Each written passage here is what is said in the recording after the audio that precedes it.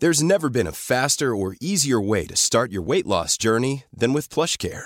PlushCare accepts most insurance plans and gives you online access to board-certified physicians who can prescribe FDA-approved weight loss medications like Wegovy and Zepbound for those who qualify. Take charge of your health and speak with a board-certified physician about a weight loss plan that's right for you. Get started today at plushcare.com/weight-loss. That's plushcare.com/weight-loss. plushcare.com/weight-loss. One size fits all seems like a good idea for clothes until you try them on. Same goes for healthcare. That's why United Healthcare offers flexible, budget-friendly coverage for medical, vision, dental, and more. Learn more at uh1.com.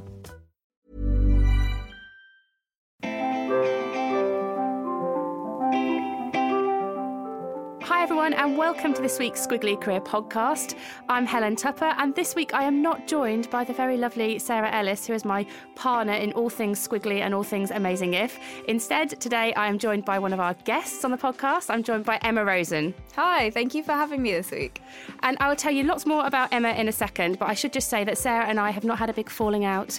Amazing If is still continuing. But one of the things that we wanted to do this year, just to, I guess, a bit of variety on the podcast, is to bring in some new voices, and we thought that three of us might be a bit overkill. So that started last month when Sarah was talking to Bruce Daisley. Hopefully you've had a listen to that podcast. And today I'll be talking to Emma all about her squiggly career, which is fascinating. I cannot wait to get into it. And we're going to be talking about some stuff on strengths, some stuff on confidence and networks as well. So lots of different Amazing If topics covered, all through the lens of Emma's career on the podcast this week. So let's get straight into it then. I became aware of Emma because someone actually from, I think, our community said, have you seen Emma's new book, which is coming out, which was towards the end of last year. And Emma had a book that came out in January called 25 Under 25, and it's a radical sabbatical, and it's all about the 25 jobs that she did before she was 25. And I think it is as squiggly as someone could possibly get in their career. So maybe we'll start there. What inspired you, Emma, to do 25 jobs before you were 25? I think with these things, you tend to either be inspired by inspiration or desperation. Okay. And I was definitely in the latter category, I would say. I was in a job that I really wasn't enjoying, but it was the sort of job that was meant to be my dream job. It was the sort of job I'd been aiming for years and years and years. My degrees had been towards it. My parents were very proud of me. I was earning a good salary. It was a stable job. There was job security. There was a clear path of progression. It ticked all those boxes that I was looking for in a job. Except when I got there, I absolutely hated it. Yeah. So I was working for government in the civil service. And this left me with a bit of an identity crisis, you could say. I think in part, our careers can form part of our identity. When we introduce ourselves to a new person, we say what our name is and we say what we do for a living. And I had no idea what I wanted to do for a living, despite having spent, tens of thousands of pounds on going to university and having work experience and internships and building and building and building. And I just didn't know what to do about it, to be honest. So I stayed in my job for over a year until it got to breaking point. And that's when I sat down and, just as a thought exercise, really, decided to write a list of all the different jobs I had ever wanted to do since childhood all the way up to kind of adulthood. Just off the top of my head, everything that I'd always wondered about, what if. And that list had 25 different jobs on it. And I was just about to turn 24, and the idea of 25 before 25, it just had a really nice ring to it. Yeah. If I was going to go and do that, and at this point I wasn't thinking anything like that, but I was like, if I was hypothetically going to do that, I needed it to have a start and an end date. It needed to be a defined project rather than kind of going on and on and on for years indefinitely. And I wanted it to be a fixed end point. So I set myself the goal of my 25th birthday, which was pretty much exactly a year, which worked out as one work experience placement every 2 weeks. And articulating that to your parents. So I think maybe it makes it a bit easier if you'd kind of framed it as it's got a time limit on it. I'm doing this, rather than going, I actually just want to discover a bit in my career and I don't know where it will take me. There must be something in you that wanted to kind of projectize it a little bit, to put a bit of control over something that was very unknown.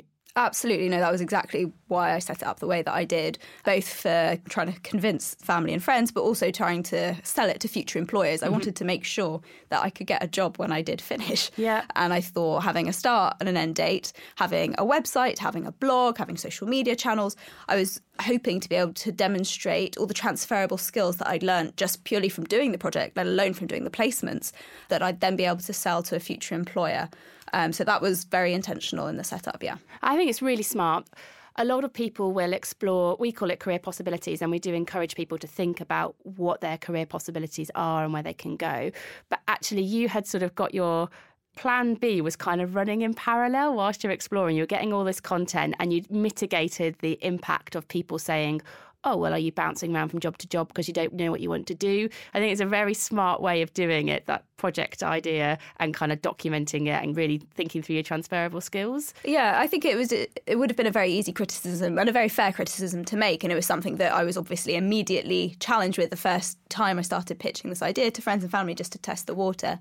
That's one of the very first things they said was, nobody will ever hire you again.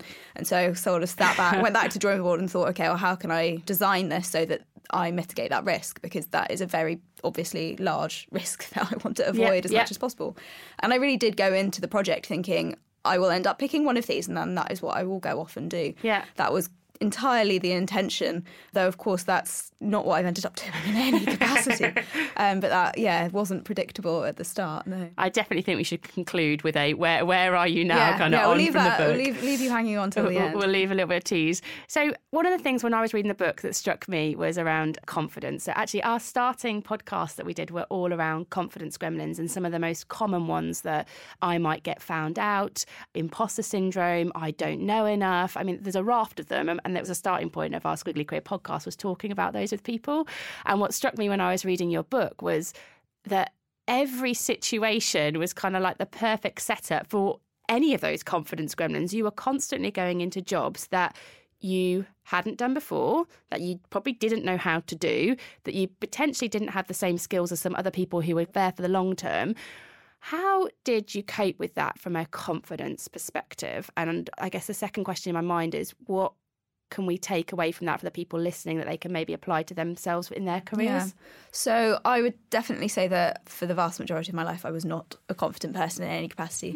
All those things that you were listing, imposter syndrome, things like that, I have and have had, and have had to try to shut down in my head as often as you can imagine. But going through the process of doing this year was what challenged them and was what changed them. And I find myself up against those challenges less and less and less. And to be honest, I think it was going through the process of doing so many different things. So the first 2 or 3, I absolutely was facing every single gremlin every single day. But by 4, 5, 6, 7, 8, 9, 10, 11, 12, all of a sudden it wasn't so much of an issue because I'd done it enough times that I knew it worked fairly similarly every time I went to a new workplace. You learn, like any other skill, you learn how to adapt quickly, how to bond with people very, very quickly, how to become as personable as you can be so that you can slot yourself into this new working environment. You can make friends very quickly. You can bond with people. You know what the questions are to ask. So I drew up a list of questions that I tended to ask to everybody that I was speaking to, whether that was for a formal interview for my blog or whether that was just to ask about their career when I was in the workplace and I just was curious about what that person did and what the job was like. And so I always had a foundation to build on, and I always had a list of questions that I could quite simply sit down and say, okay, well, this is the start of our conversation. I think it also helped that I was very open with the project. Whenever I approached a company, I told them exactly what I was doing. I gave them a link to my website. I explained everything in detail about what I would like from them, what they could expect from me. So it was a very open arrangement, and every company knew what they were getting themselves into, and that meant that they were very open to what I was trying to do. And so all those kind of gremlins that you would usually go into in starting a job, I guess I tried to remove them as much as I possibly could through different mitigating strategies. So whether that's preparing interview questions in advance or being really, really open about what it was that I was doing. Yeah, and kind of, I guess, not coming at it pretending you're an expert. Quite the opposite. I think humility was definitely a key part of that, because I absolutely, obviously, is not an expert in any capacity in any of the jobs that I did, but it was recognising that all the other people in the room were the experts, and I was just wanted to learn as much as I could from them both for myself, but also for the readers and followers that I'd inadvertently started to gather along the way. And so I wanted it to be, my website to be a bank of resources on 25 different types of careers. And each of those profiles ended up writing up in the end of all the chapters in the book. So to try and give people an idea into 25 quite unusual I love careers that in the and what book. they like. Maybe just talk about a couple, like the most extreme in terms of unusual. But I really like that piece in the book where you were flipping through your story, but then there'd be also a profile of what it was like to be, I don't know, like a photographer. But you talk about some of the ones that are kind of, Yeah, well, the very first one I did was one of the most unusual because it was archaeology. And I called up my old archaeology department at my old university. I did one module in my first year at uni and asked rather cheekily if they had any excavations that I could go along and sort of take part in, sort of thinking that they might offer me maybe 2 days somewhere in the UK. And they turned around and said, we actually really need somebody to go to Transylvania in 2 weeks' time. It's not really the sort of thing you say no to. You say yes and figure it out later. And they had a grant to cover all of my costs, all of my expenses, like my airfare, my accommodation, my food, everything. And so I didn't need to pay for anything, which for me, obviously at the time, was wonderful. And so I said yes. And I quickly Googled where exactly Transylvania was. And I didn't know. And it was in Romania, it turns out. And 2 weeks later, I got on a plane and flew out to the Carpathian Mountains in the middle of August to work on excavation that was of a Roman palace under the hypercore system, so the underfloor heating system, which is a really good thing to excavate because people drop things down the cracks, and that's what you want to kind of look at. That's what you want to find. And we found all sorts of things from, coins to hairpins and really personal items, and it connected you with history in a really unique way that I'd never experienced before. To be the first person to pick something out of the ground for 2,000 years, to be the first person to see or touch an item for 2,000 years, really, you felt sort of the weight of history. I bet you didn't want to go home. You were like, I've committed to doing 25 jobs, and I quite like this one. I'd like to stay doing this one. That happened quite a lot. That really did happen quite a lot. There There was many jobs that I felt that I could have stayed and done. But the whole point of the project was to not stop at the first one. Yeah. Because that, I think, is what we do in life generally with our careers. We tend to just do the first thing we try, which I think has led to quite a lot of the problems that people experience with unhappiness in the workplace. So the point was to make sure I hit that 25. Yeah, despite it. And you kind of, careers are very long. You can kind of hopefully go back to some of those things you enjoyed. Just to go back on the point around confidence. So I think you talked about when you kind of got to job 11, job 12, job 13, actually some of those confidence gremlins, you were able to overcome them. What we find when we talk to people is that a lot of their confidence gremlins are based on a lot of assumptions about what people will think. So, for example, if you have a fear of being too young, it might stop you from applying for jobs or going for things because you think other people are going to think that I'm maybe overconfident, I'm too young, and you have this... Yeah, definitely experienced that one. The cycle of things. And what struck me was maybe by forcing yourself to put yourself in situations where you were facing your confidence gremlins, you were testing some of those assumptions and realising that they maybe weren't true, that other people weren't thinking some of the things that were going around your mind about you and your career and where you were and what you knew or didn't know. That's exactly the case. I think it's similar to how you treat a phobia of spiders is exposure to spiders. And that's exactly what I found. So one example of that is for as long as I can remember, had an absolute phobia of public speaking and absolutely hated it and would avoid it at all possible costs. I now, part of what I do, I'm a public speaker. I do that for a living. It's where I earn most of my income, in fact. So that was one of the things that I completely inadvertently ended up testing myself and practicing and doing. Because schools particularly kept asking me to come in and speak to their pupils to tell them my story. And at first, I was absolutely horrendous at it. I was really awful, shaking and sweating and stuttering and all those sort of things. But then the more you do it and the more you face up to it, the easier and easier it got. And also I found being, I guess, in quotes, the expert in the room and talking about your own personal experiences is much, much easier than talking about something that you actually aren't an expert in the room of, or that you're surrounded by people who are also experts that you feel could challenge you and really call you up on those issues. And so I found by kind of over preparing and making sure that I am the expert in the room. There is nobody that could turn around and say, what about this? Have you thought about that?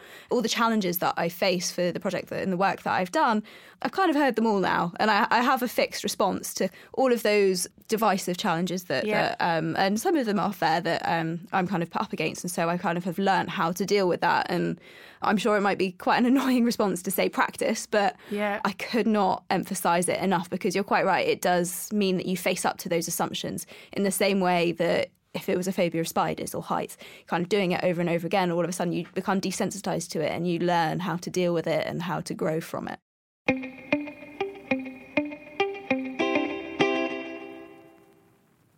On the difficult questions when you're presenting thing, I did this tip. We have a daily Squiggly Careers tip that we do on Instagram, and I shared this with people a while ago. So sorry if you're listening and you've heard it, but it really sticks with me. I used to work at Virgin head office, and we had Richard Branson come in one day, and he was talking about his career, and there were about 30 of us all with him just talking about it. The questions varied from what do you shampoo your hair with to some political thing that was quite challenging. There were quite a wide variety of questions, and some of them were more difficult than others. And he had a really good tactic of when he got a difficult question, he'd pause for a second and say, really interesting. What do you think about that? Or that's really interesting. What's your perspective on it? And it put the question back onto the person, because generally they already have a view. They're asking you a difficult question because they've already got a view of what the outcome is. And it put it back on them. It gave him time to think. And it was just so slick. And I tried it at a conference I was speaking at towards the end of last year on the future of work. And somebody asked me a question that I had absolutely no idea. It was some political government statute and what did I think were the implications of it on a global level, and I was like, I have no idea. And rather than leaping into a waffly response, which I am sometimes tempted to do, I just recalled the moment when I'd seen that happen when Richard Branson did it. And I said, really interesting question. What's your perspective on that? Or where are you coming from? And he talked ad nauseum for about 5 minutes. But in that time, I kind of got what the crux of the question was. It wasn't really what he was asking about. And he'd given me the time to think about a much more informed response. So I feel like you can't prepare for every difficult question, but you can prepare those types of responses to them. That's a really good piece of advice. That's something that I use as well. And it works a treat. And it does. It gives you that space and that time to breathe and think. And sometimes, exactly, understand what it is they're actually trying to ask you as opposed to what it seems like they might be. Or sometimes people aren't really sure what they're trying to ask. And it allows you both to kind of collect your thoughts a little bit before actually having that more informed discussion that is helpful to everybody else as well. So stamp of approval for that tip. Absolutely. Stamped.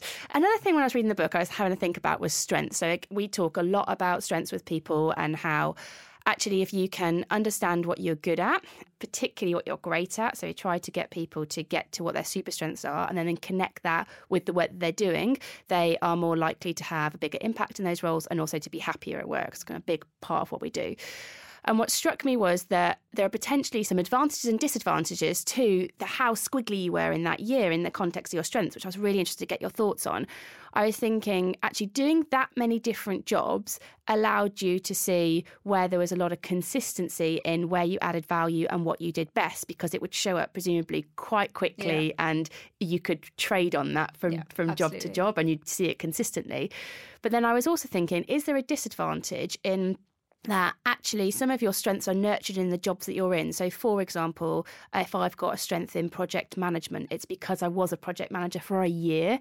I wouldn't have been good at that if I hadn't spent a longer amount of time in it. So I'm just interested in your thoughts on how did that experience help you develop your strengths? And in terms of being a squiggly person, do you think there are any disadvantages to becoming great at something when you're moving around different roles? I guess so. I see it now as I specialise not in industry-specific knowledge, but in skills. So I'd say now I specialise in communications, both in terms of written and verbal. And instead of aiming to be a high achiever, so say being a project manager within a specific industry, I'm aiming now to be a wide achiever. So to have a portfolio career, so to apply that skill set to multiple industries over a period of time in parallel or kind of one after the other. So a portfolio career is having, multiple careers through part-time freelance contract work at the same time, which is what I have now. And I think doing all those different jobs, they allowed me to identify what my strengths were. And there were things that I didn't think were my strengths when I started out. There were things that I'd like to have explored further, but I didn't actually know whether they were my strengths or not. And I take your point about needing that experience to start building specialist skills. And I absolutely agree with that as well. I think the point of the year was not to gain in-depth experience. The point of the year was to kind of dip my toe, I guess, so to speak, to say, is this something I want to explore further, or is this something that is not for me? As I've said before, I really recognise that obviously I'm not an expert in any of the things that I did for 2 weeks as sort of a work shadowing placement, but they were enough for me to know whether it's something I want to know more about or not. And so I learned that I want to know more about using my communication skills. That's something I want to learn further. And I'm not sure yet perhaps what industry I might apply that to, or industries, but I know that that's the skill set that I'm best at and that I enjoy most. And those do not always cross over, and they really need to. But one of the other things that I learned that I would add to kind of those categories that you were talking about is working environment. And I think that is massively overlooked. And I think when we thrive in a workplace, in a job, a part of that is down to the working environment, and recognising what environments that you thrive in or do not thrive in is just as important as the skills that you're using and the strengths that you have. So I learned that I thrive best in really small organisations. So whether that's completely as self-employed or in kind of a startup type environment, as opposed to a 400,000 strong massive corporate organisation. I learned that actually I don't work that well in those sorts of organisations. I learned that I work well in things with a flat hierarchical structure as opposed to something that's really kind of strictly hierarchical. So environments that emphasise being innovative and creative, those things work really well for what I do as well, or how I work best, as well as things like variety, which is really, really important to me. And I learned that, and it's not the best thing about me, but I learned that I get bored easily. I really need kind of a continuous intellectual challenge, doing different things day in, day out to do the best work that I can and to be the best that I can, because I've done the opposite and I've seen that it doesn't work. I don't work that well that way round. So it's being as hyper aware as you can of all these different sort of aspects. And so in the book, I kind of break it down into 3 parts. So there's the traditional skills, as we've sort of talked about. There's working environment. And then the third one is, well, what do you want out of work? And I think all too often we flip it and we kind of look at, okay, well, how do I fit into this job? How do I fit into this job spec? Whereas I think we need to be looking at it the other way around and think, well, how does this job fit me and fit what I want? So for me, I'm very driven by finding purpose. So feeling that I'm making some sort of contribution, a positive impact on society in some way. And that was the reason that I joined the civil service to begin with. And it informs pretty much everything that I do now. It's to try and help others. And figuring out what that is for you and making sure that that informs your career choices too, I think is really, really critical. And I think you've had this amazing year of all these different experiences where you can draw that from. And I think if people are listening and thinking, I'm not in a position where I can take a year to go and explore that, you still had your career up till this point. So there will have still been moments in your career when you felt motivated and you felt that you were being at your best. And there will have been other moments in your career when you won't have felt that, and you'll have felt that you weren't doing a great job and you weren't enjoying what you were doing. But potentially through the lens that Emma was talking about there, and thinking about, OK, well, what skills was I using or not using in those moments? What working environments was I thriving in or actually just surviving in? And trying to glean some of the insights that Emma did in order to inform kind of your next moves. And the other thing that I would add to it as well is, if you're not in a position to kind of move around so much, maybe it's a confidence thing, maybe it's a financial thing, whatever it would be, from Sarah and I's experience, having side projects has been such a valuable way to gain some of the learning that Emma talked about in a very safe way. So Amazing If started as a side project over 5 years ago. I run something called the New Work Network, which is a side project, and it helps me to learn with different people, use my strengths in different contexts. And it's just a way that you can gain some of the insights that maybe Emma has gained about your career in a way that might work for people. Yeah, no, I would agree with that. And I guess I've written the book to be as relatable as it possibly can. I am absolutely not suggesting that everybody quits their job in a blaze of glory and spends a year doing 25 jobs. Yeah. I think that would be obviously incredibly unrealistic for the vast majority of people.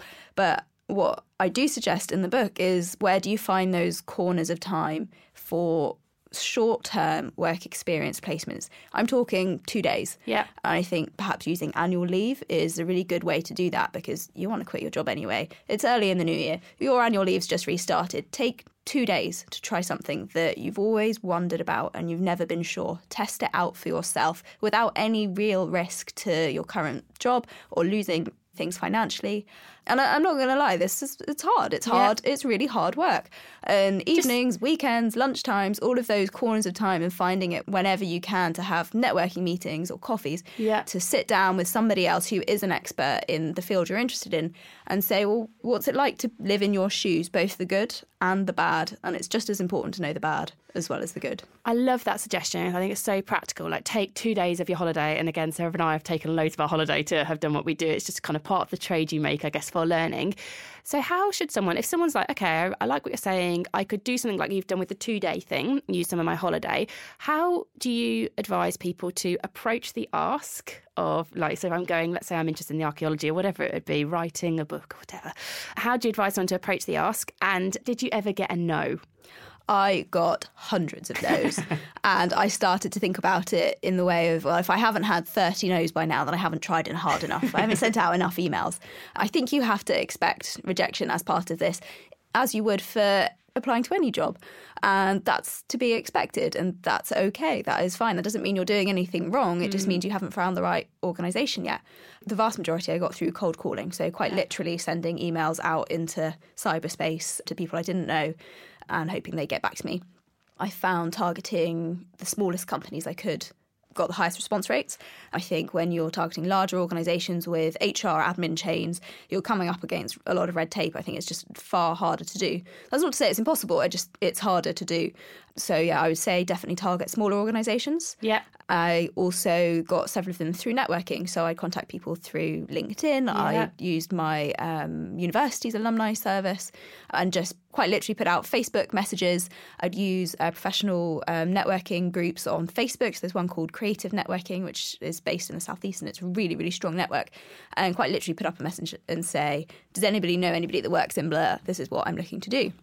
And I found people got back to me really, really quickly and really positively as well. I was overwhelmed by how kind people were and how generous they were with their time and how willing to help they were. Mm-hmm. I kind of half expected that everyone would turn around and completely ignore everything that I did. But that's not what I found to be the case at all, really. I also racked my brains about friends of friends of friends of friends and asked literally everybody I could think of who might know somebody who knows somebody who does whatever it was. So I got the first, I think, 4 or 5 placements tied down before I even left my job, before I even handed in my notice, because I wanted to make sure that I tested the theory first and proved the concept.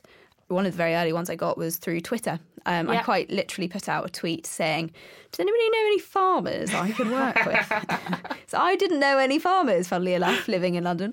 And within how many farmers did you get replying to you? To be honest, I said yes to the first one that got back to me, who happened to be an alpaca farmer in Cornwall. Amazing. Well, exactly. It was amazing. It was absolutely fantastic. It was one of the best placements I did, and it was through Twitter. I love how honest you are about that, because people might be thinking, I bet Emma had like a black book of people that you could contact. You're like, no, I just asked a lot of people in a lot of different places, and I went to the first alpaca farmer that got in touch. It's the honest. Completely. I didn't get a single one through parents' contacts or anything like that. They were really all through just thinking as creatively and outside the box as I possibly could, and not being put off when I hadn't figured it out after 2 days. It was kept going and going. Or when you got a no. You just kept going. You've inspired me, actually. I feel like it definitely wouldn't be a radical sabbatical, but maybe the 2-day, I need to give it a better title, but the not so radical sabbatical, to think about what job would I be interested in exploring, taking 2 days of holiday and actually just go and kind of shadowing, I guess, contributing whoever I could.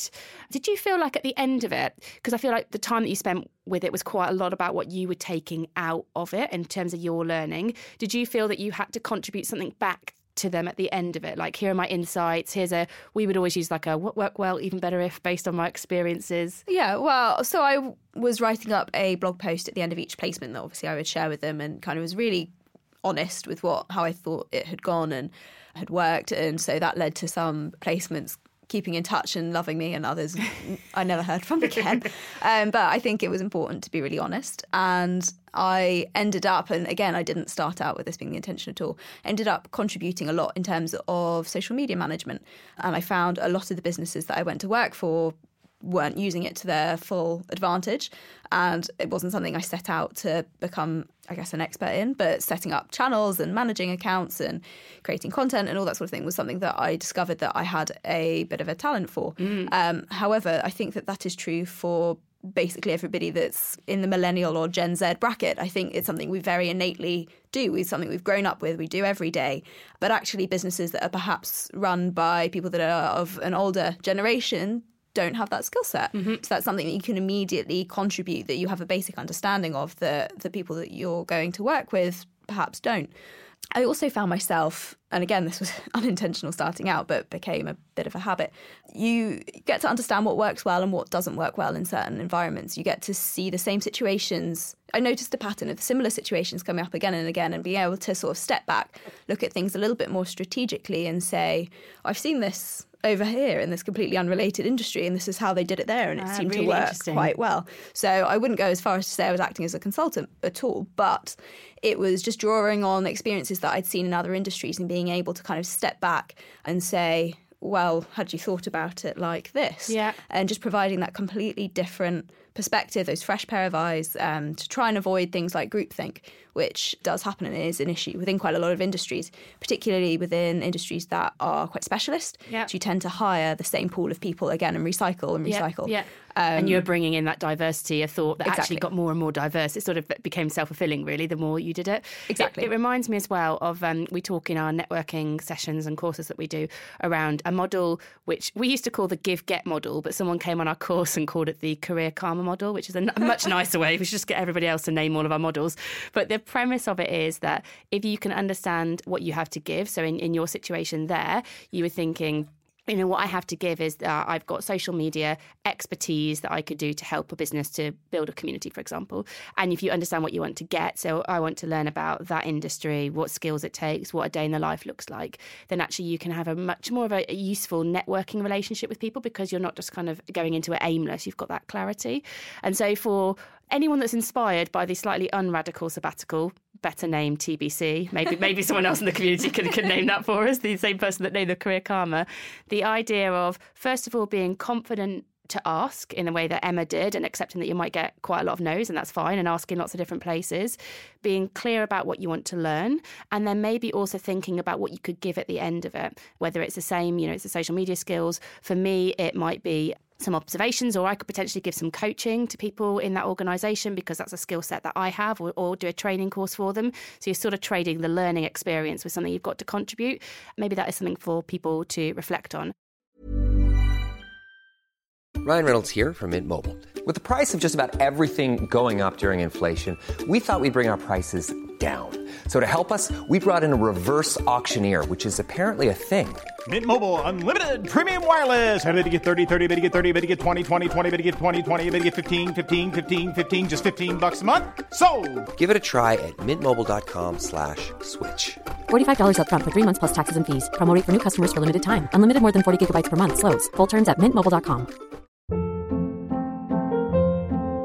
Hold up. What was that? Boring. No flavor. That was as bad as those leftovers you ate all week. Keke Palmer here, and it's time to say hello to something fresh and guilt-free. Hello Fresh. Jazz up dinner with pecan-crusted chicken or garlic butter shrimp scampi. Now that's music to my mouth. Hello Fresh. Let's get this dinner party started. Discover all the delicious possibilities at hellofresh.com.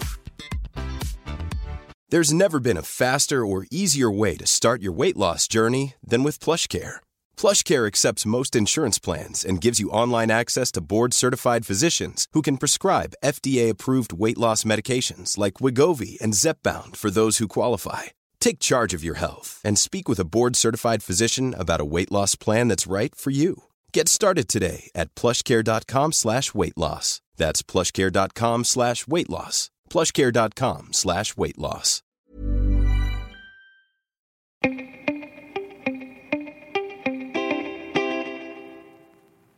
So I'm aware our time is running short. One more thing I really want to talk to you about was about networking. all these different experiences must have really started to accelerate the amount of people that you now have in your network. As well as that piece that I just talked about there with maybe being clear about what you've got to give and what you want to get from people, I guess what did you learn about the strength of your network through this process that other people listening can maybe take away as a tip? You're quite right. My network expanded exponentially very, very quickly just from the sheer volume of people that I was meeting. And mentors did pop up left, right and centre with people that I also would never have predicted would have been so engaged in what I was saying. So one of my, who mentors me even now, he was working at the British Council in their crisis management department, which is where I was doing a placement, kind of father of two in his, I think, late 40s, maybe early 50s, and just resonated with what I was working on, what my project was and all the things that I was talking about. And he was an excellent mentor and still is to this day. He hooked me up with several other placements in the end. So all the ones that I then went on to do in the police. So I went to do work with police dogs and police horses and with the counter-terrorism unit as well. And setting me up with contacts and expanding my network further and kind of advising me on different directions I could take it in, and informal coaching, I guess I'd probably call it. And what became interesting, and he's said this to me very recently at the book launch, was he turned around and was like, well, I see this as a mutual mentorship. I see this as almost as a reverse mentorship. I'm getting just as much out of this as I think you are. And we're learning two ways and kind of learning that mentorships don't have to just be one directional. Both parties have something to give, even if you don't quite see it. And I hadn't really thought about it like that, but he kind of turned around and said, I'm learning just as much from you as you are from me. And it was a really, really positive relationship, and kind of understanding that age isn't necessarily a barrier to knowledge or ideas. It really can be two-way, and so they're quite often called reverse mentorships now. And I think they're increasingly popular, and it's something that I've ended up with plenty of people to bounce ideas off of for different projects, and people that will have the honesty to challenge me and say, well, why on earth are you doing it like that? Have you thought about this? Or kind of provide those challenges and that sounding board in a bit of a safe space before being put up against it in, the public forum or whatever it might be. Networking as well links to for me at least, it linked to that confidence point that you were talking about earlier, in that I used to find networking incredibly difficult. I'm very shy. And so I used to still do go to obviously a lot of networking events. And the way I used to get around it, and I still do, I go to another person who is standing at the edge of the room looking very uncomfortable. And that's the person I go and start speaking to, because I know that they are feeling just as uncomfortable as I am about the situation. And then I feel okay. And you're there for each other, and you get to relax. You have an interesting conversation with an interesting person. And then you take a deep breath and you walk forward into the rest of the room. I also heard about always go to the odd-numbered group. So whether it's one person on their own or if it's a group of three, because there'll be somebody that's like a little bit isolated in that trio that you can potentially start the conversation with. So tactical tips for networking at events. I loved what you said, though, about actually mentoring. Think about challenging people as well as supportive people. Think about reverse mentoring, and also appreciate that mentors value being a mentor. I think that some people are so grateful and they're like, oh, they give me all their time. But actually the mentor's getting a lot back as well. They're getting the reward from helping you to grow and develop. They will hopefully also be learning from you, hearing about maybe different situations because they're hearing about your organisation. And I think if you think about mentoring as a two-way process, you can have a much richer conversation. Absolutely. That's one of the things I think I found as well, or was told by quite a lot of the people that I ended up having sort of networking meetings with, was that they felt honoured, a little bit flattered to have been asked to talk about their careers, to have been sort of identified, and somebody said, you seem really valuable in what you do. It's kind of a legitimising thing for somebody to contact you and say, I look up to you so much, I'd really like to hear more about what you do. And so a lot of people came and said that to me and felt really touched that I'd asked, and were more than happy and more than willing to be generous with their time, which I think was an ongoing trend throughout the entire project. Well, I think you have been hugely curious, very brave, and you've built bags of confidence. And I think it's been really super, super interesting to talk to you. I'm definitely going to go away and I'm going to have a think about what would I do for 2 days if nothing was stopping me? And I'm going to try and make that happen. Sarah will be listening to this thinking, oh my gosh, where's she gone? She's gone to go be a zookeeper or whatever it is that I end up doing for 2 days. But I think, yeah, super inspiring. And I hope that people who have listened have been able to take some actionable things they can do in terms of their confidence, thinking about their strengths and their network as well. What we're also going to do is we are going to get hold of a copy of Emma's book, which you can buy in lots of different places. Probably Amazon is the quickest way. You can get it tomorrow if you go to Amazon Prime.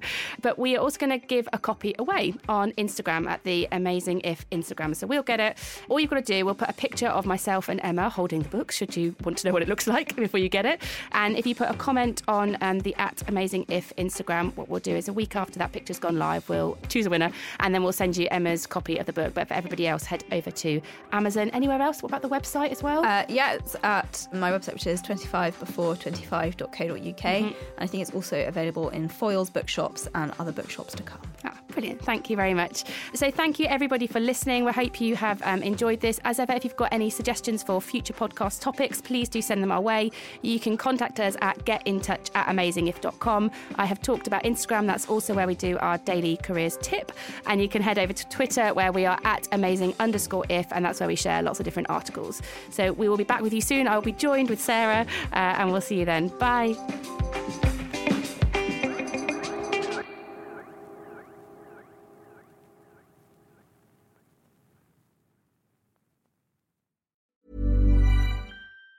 Planning for your next trip? Elevate your travel style with Quince. Quince has all the jet-setting essentials you'll want for your next getaway, like European linen, premium luggage options, buttery soft Italian leather bags, and so much more. And it's all priced at 50 to 80% less than similar brands. Plus, Quince only works with factories that use safe and ethical manufacturing practices. Pack your bags with high-quality essentials you'll be wearing for vacations to come with Quince. Go to quince.com/trip for free shipping and 365-day returns. Hold up. What was that? Boring. No flavor. That was as bad as those leftovers you ate all week. Keke Palmer here. And it's time to say hello to something fresh and guilt-free. Hello Fresh. Jazz up dinner with pecan-crusted chicken or garlic butter shrimp scampi. Now that's music to my mouth. Hello Fresh. Let's get this dinner party started. Discover all the delicious possibilities at HelloFresh.com.